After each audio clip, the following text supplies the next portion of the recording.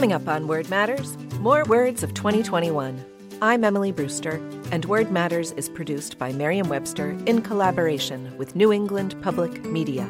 On each episode, Merriam-Webster editors Ammon Shea, Peter Sokolowski, and I explore some aspect of the English language from the dictionary's vantage point.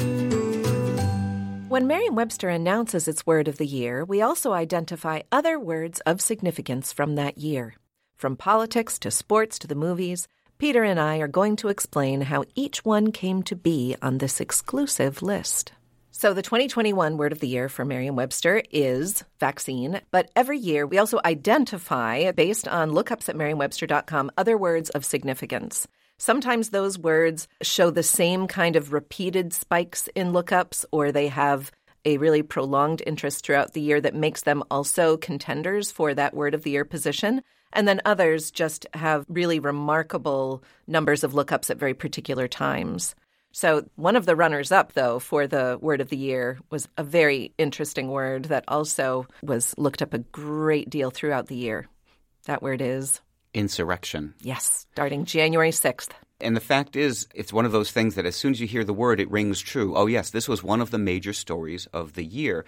And indeed, our data shows something remarkable, which is that on January 7th, the spike was an amazing 61,000% over the same period of the year before. And so that's what we do in these lists, is compare the interest in a word that is sudden and news-driven to a period when it was not in the news. And that's an amazing figure, but it shows how striking that news event was. Yes. And of course, we're talking about the January 6th, began as a protest, became a riot, and then was widely called insurrection, including by the military Joint Chiefs. There was a CNN headline on January 13th that said, "Military Joint Chiefs condemn sedition and insurrection at the U.S. Capitol." Yeah. Those kinds of headlines that would then drive people to look up the word. But senators, members of Congress, of course, news reporters were using this term. By the way, other words that spiked that day were coup d'etat and riot. So this was a word, among others, that drew so much attention that day. But then, of course, throughout the year, because subsequently, of course, there have been discussions, there have been reportage, there have been arrests, there have been indictments, there have been sentencing. So this is a story that is still with us, and needless to say, a huge political story. And it makes me think of one thing with that figure of 61,000%, that event for all of us was in its way as unprecedented as the pandemic had been. And I remember everyone kind of complaining about that word unprecedented in the spring of 2020. We're tired of this word. We're tired of hearing it. Well, we'd never seen this, an attack on the Capitol building itself. So what's interesting to me is it also kind of proves the relevance of the dictionary. People go to the dictionary with a technical legal term like this, insurrection, which comes from the same root as surge, right? It's that violent, sudden action. And the word insurgent is related to this as well. And so the words we use matter, of course, and this is one of the words that really did matter in 2021. Yes, we define insurrection as an act or instance of revolting against civil authority or an established government. Part of the story of insurrection was these shocking events. People wanted to know if they did indeed qualify as insurrection. That was part of the question. Something we've noticed over the years, that a word that is sort of familiar to most adults, let's say, but is suddenly used in a context that seems extremely specific. And that specificity can be legal or medical or technical. And this is one of those cases. If you use the word insurrection in a sentence, most people wouldn't be sent to the dictionary. However, when you use it in this context, it sent many people to the dictionary. Yes. Another word that's in that same category in both ways, in that it was looked up over the entire course of the year and is also a word that people are, have certainly a passing familiarity with, is the word infrastructure. Right. But again, infrastructure was looked up a great deal because just what is infrastructure was a big part of the conversation. It was about the definition, wasn't it? Yes. What qualifies as infrastructure? Yes. We define infrastructure as, 3 senses listed: the system of public works of a country, state, or region, also the resources, such as personnel, buildings, or equipment required for an activity. 2, the underlying foundation or basic framework as of a system or organization. And 3, the permanent installations required for military purposes. And that last definition is actually kind of where it all began, at least in English. Because this is one of those words that has Latin roots. Infrastructure means literally underneath or below the structure. So it does refer to like a foundation or a substructure of some kind. And we have other words like infrared that has that same kind of prefix. But this is a term that entered English after World War II. And what happened at that time is a lot of Europe was, of course, devastated, especially the cities that had been bombed. And so they were being rebuilt, and they were being rebuilt with some new ideas about how big airports should be, how big highways should be. And so basically it was determined largely by the American victors who were rebuilding much of France and Germany, especially also Belgium and Poland, other areas. Oh, if this flattened area, this poor city has been destroyed, well, we're going to rebuild the city, but we're going to add an airport. We're going to add a highway exit. We're going to add a highway, which was a kind of a new idea at that time also. So the term infrastructure was used by our military and foreign policy to refer to this building of roads and bridges and airports, basically, in Europe. And that was brought back in the early 1950s. What's interesting is I actually have some of our citations of this word around that time, 1951 and 52. And what's interesting is that there were even cases where the Secretary of State of the United States would apologize for using this jargony word. He's like, infrastructure, well, that's all the military people are saying this word, so I'm going to use it also. But then they would explain it. So it really was a new idea in the early 50s. And by the way, that was right at the same moment that the interstate highway system in the United States and basically any red brick school any of us attended were built all during that decade. And this was the word that was kind of the new word for this type of building. And what we learned in 2021 is that some portion of the populace continues to think that the word is limited to those traditional meanings. There were spikes in lookups for the word 677% on April 7th, following President Biden's announcement of his $2.3 trillion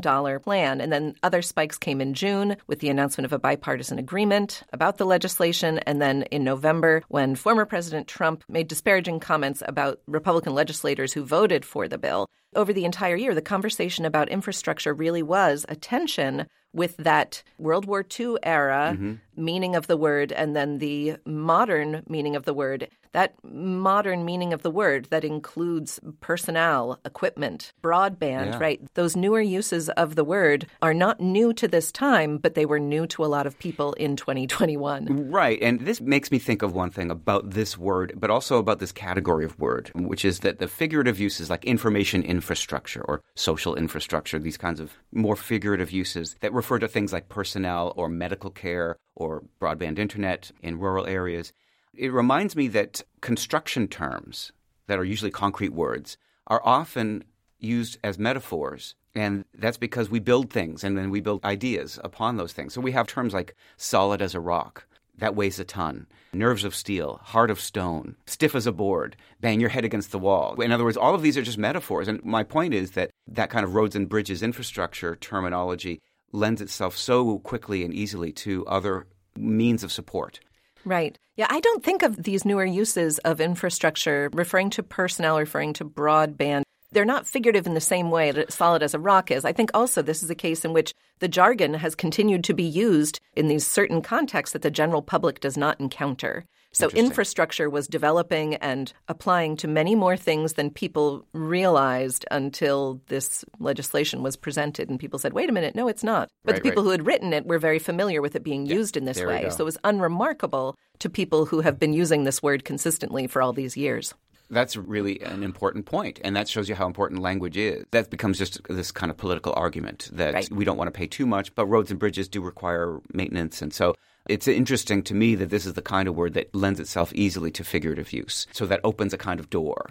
And that can also mean that if you're fashioning some kind of writing, you might want to be extremely specific about the terminology you use for this very reason, because some people may not be as familiar with these different uses, and especially if it's easily expanded or contracted. Right. The next word on our list is a word that was looked up in great, great numbers in July. It has likely never been looked up even 1/10 as much as it was looked up in July of 2021 and will likely never be looked up so much again. And that is the word, it's pronounced Maria. Maria, yeah. Maria, but it is not the name. It's not, how do you solve a problem like Maria? It is spelled M-U-R-R-A-Y-A.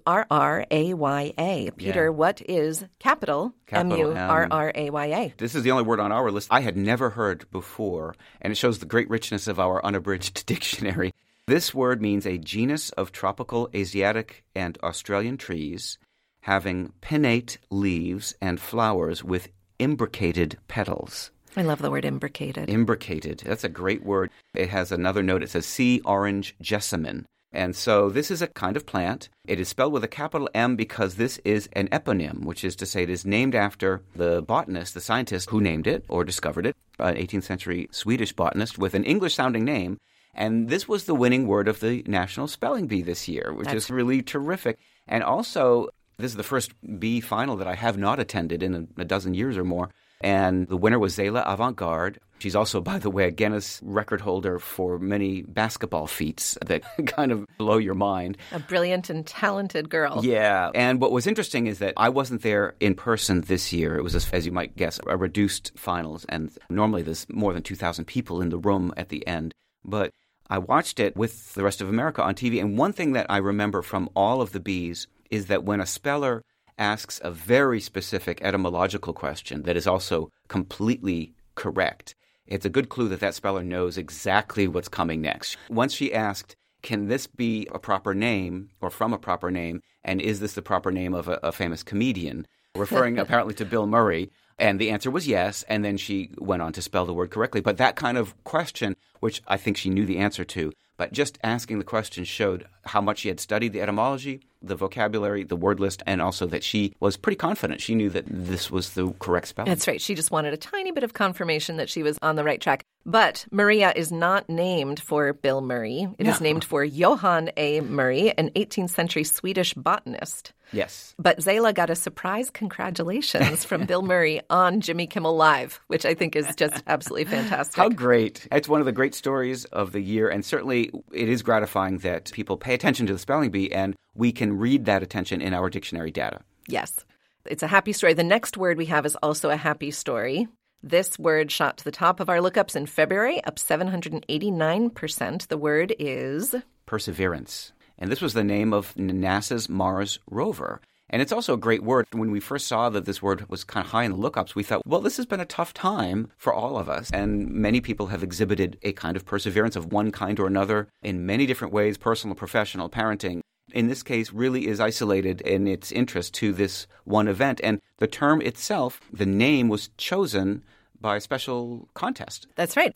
Zela Avant-Garde is a child, and Perseverance got into our list also because of another child, another student. Alexander Mather, a 7th grader, submitted Perseverance as a name to NASA's Name the Rover essay contest. And this name was chosen out of 28,000 entries from kindergarten through 12th grade students from every U.S. state and territory. Certainly, you can understand why NASA would choose this name. The Perseverance rover traveled almost 300 million miles in a period of more than 7 months to reach its destination. We define the word perseverance as continued effort to do or achieve something despite difficulties, failure, or opposition. The action or condition or an instance of persevering, steadfastness.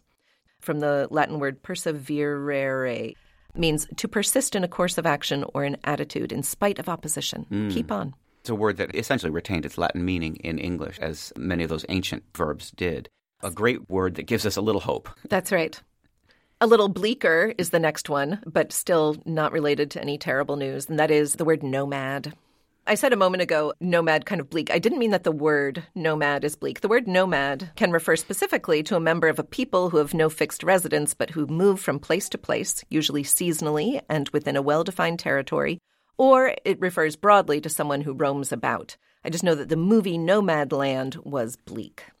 But the movie won 3 of this year's Oscar awards, including Best Picture, Best Actress in a Leading Role, and Best Directing. Oh, yes, indeed. We often do see this, that Hollywood can trigger lookups, and the titles of certain movies, Revenant comes to mind. There was an unusual word, an award-winning film. Another film that got a huge amount of lookups a number of years ago was the word Inception, and that was also from the title of a film.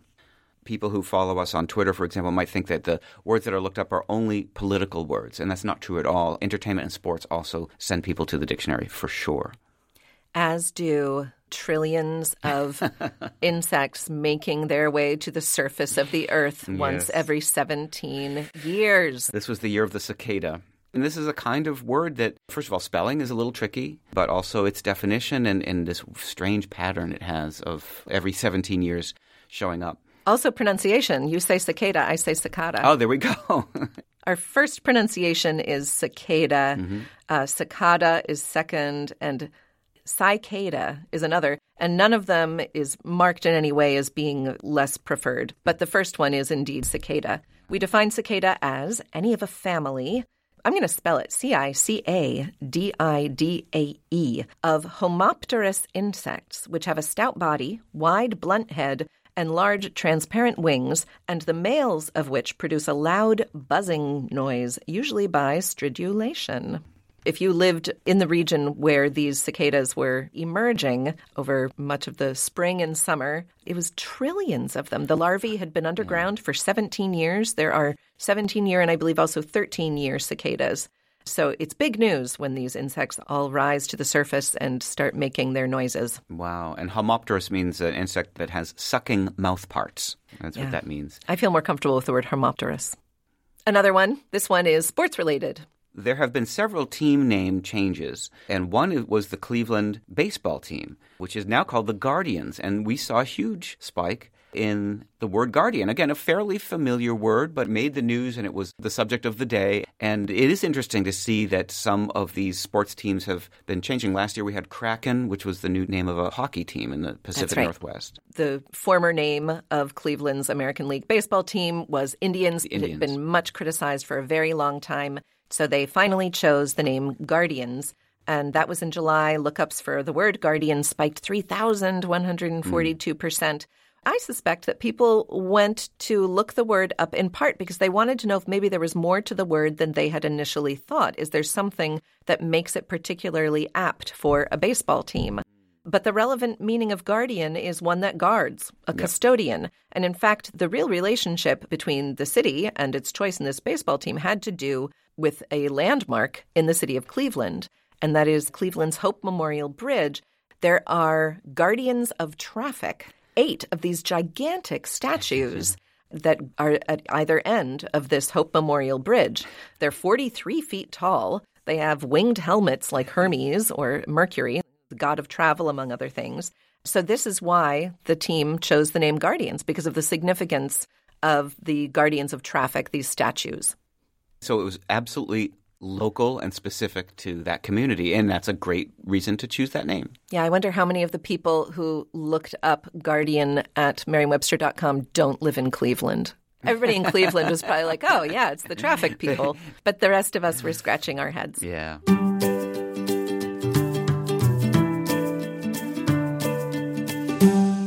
You're listening to Word Matters. I'm Emily Brewster.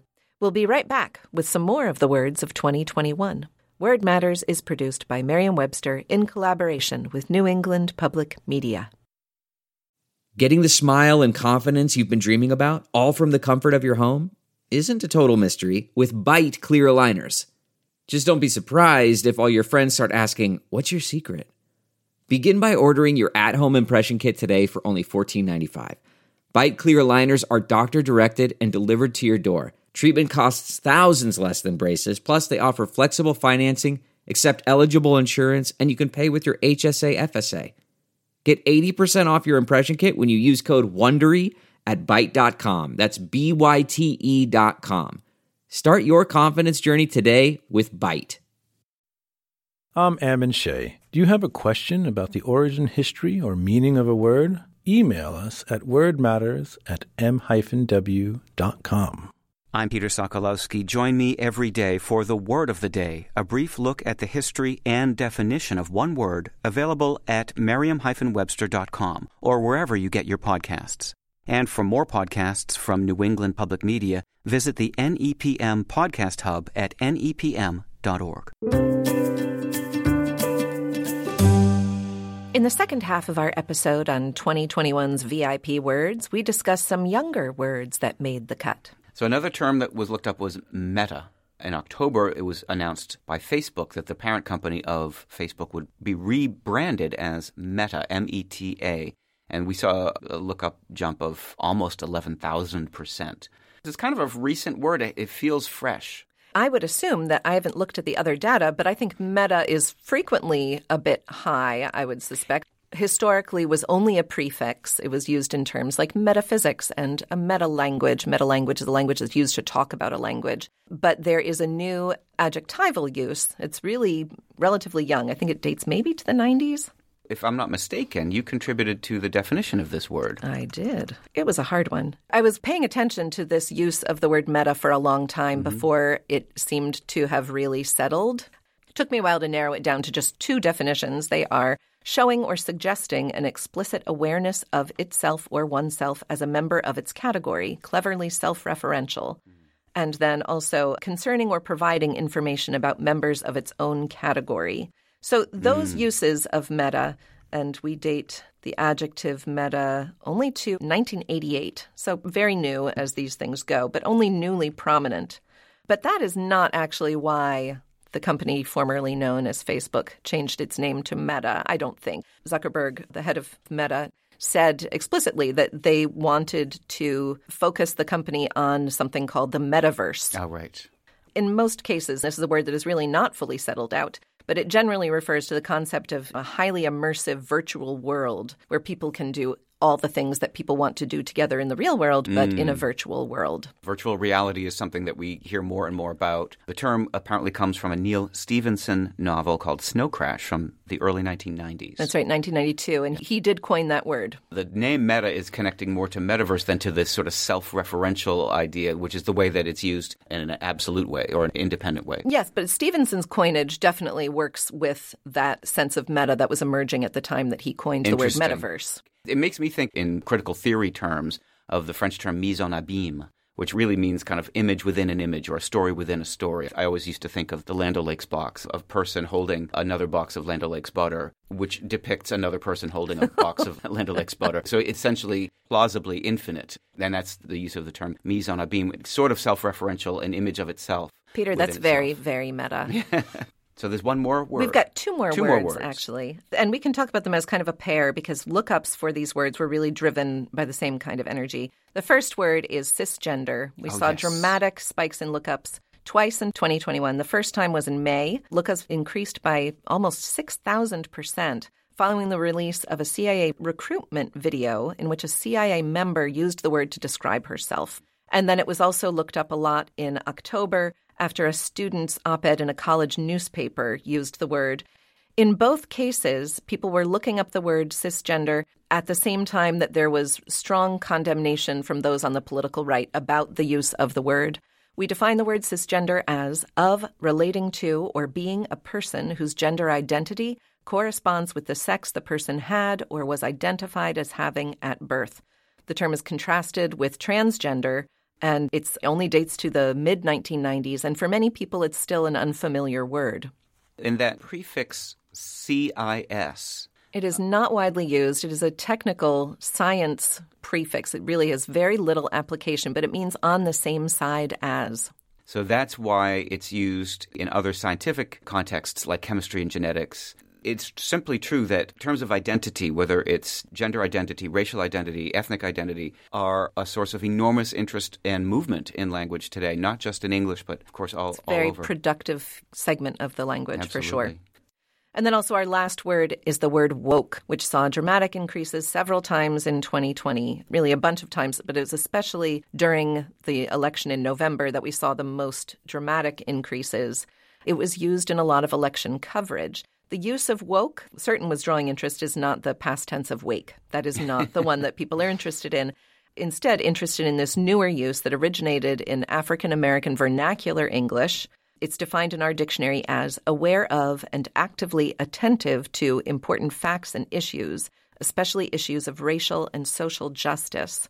This is a use that is identified as slang. We're certain it goes back further than our current print evidence. I think our current print evidence of it goes back to the 70s or 80s, but it may have been used in audio recordings from before then. This is a use that became much more widely known, especially by people who are not native speakers of African American vernacular English, in 2014 after the shooting of Michael Brown in Ferguson, Yes, Missouri. Yeah. course. So the word rose in prominence then, became much more widely used, and in 2021, it had become a word that was lobbed at anybody who raised concern about issues having to do with racial and social justice. Right. And it's become almost a label, like the term political correctness itself, which has become, instead of being understood for what it originally meant, is kind of a label for those who are against the status quo. And it's become almost an epithet. That use of it is so fresh that it's not even in our dictionary yet because it's happened rather quickly. This new kind of semantic shift in it is not really fully settled out yet. It's hard to define a word when it's moving.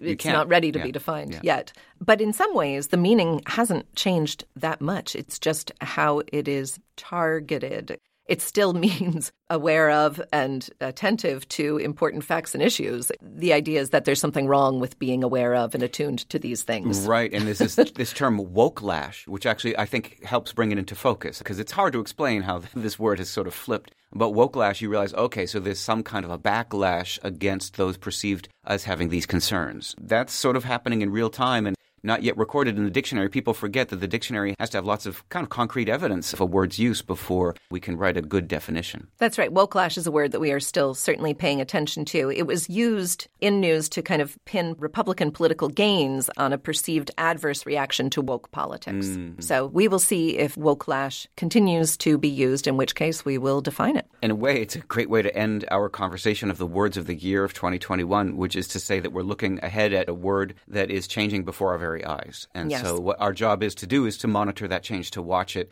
until it's stable enough to define.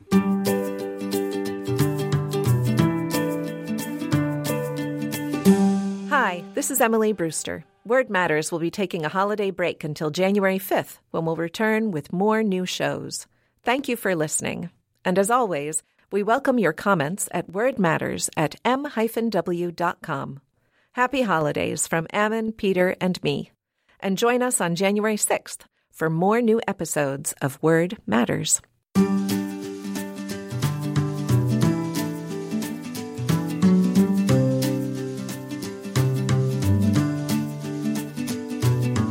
Let us know what you think about Word Matters. Review us wherever you get your podcasts or email us at wordmatters@m-w.com.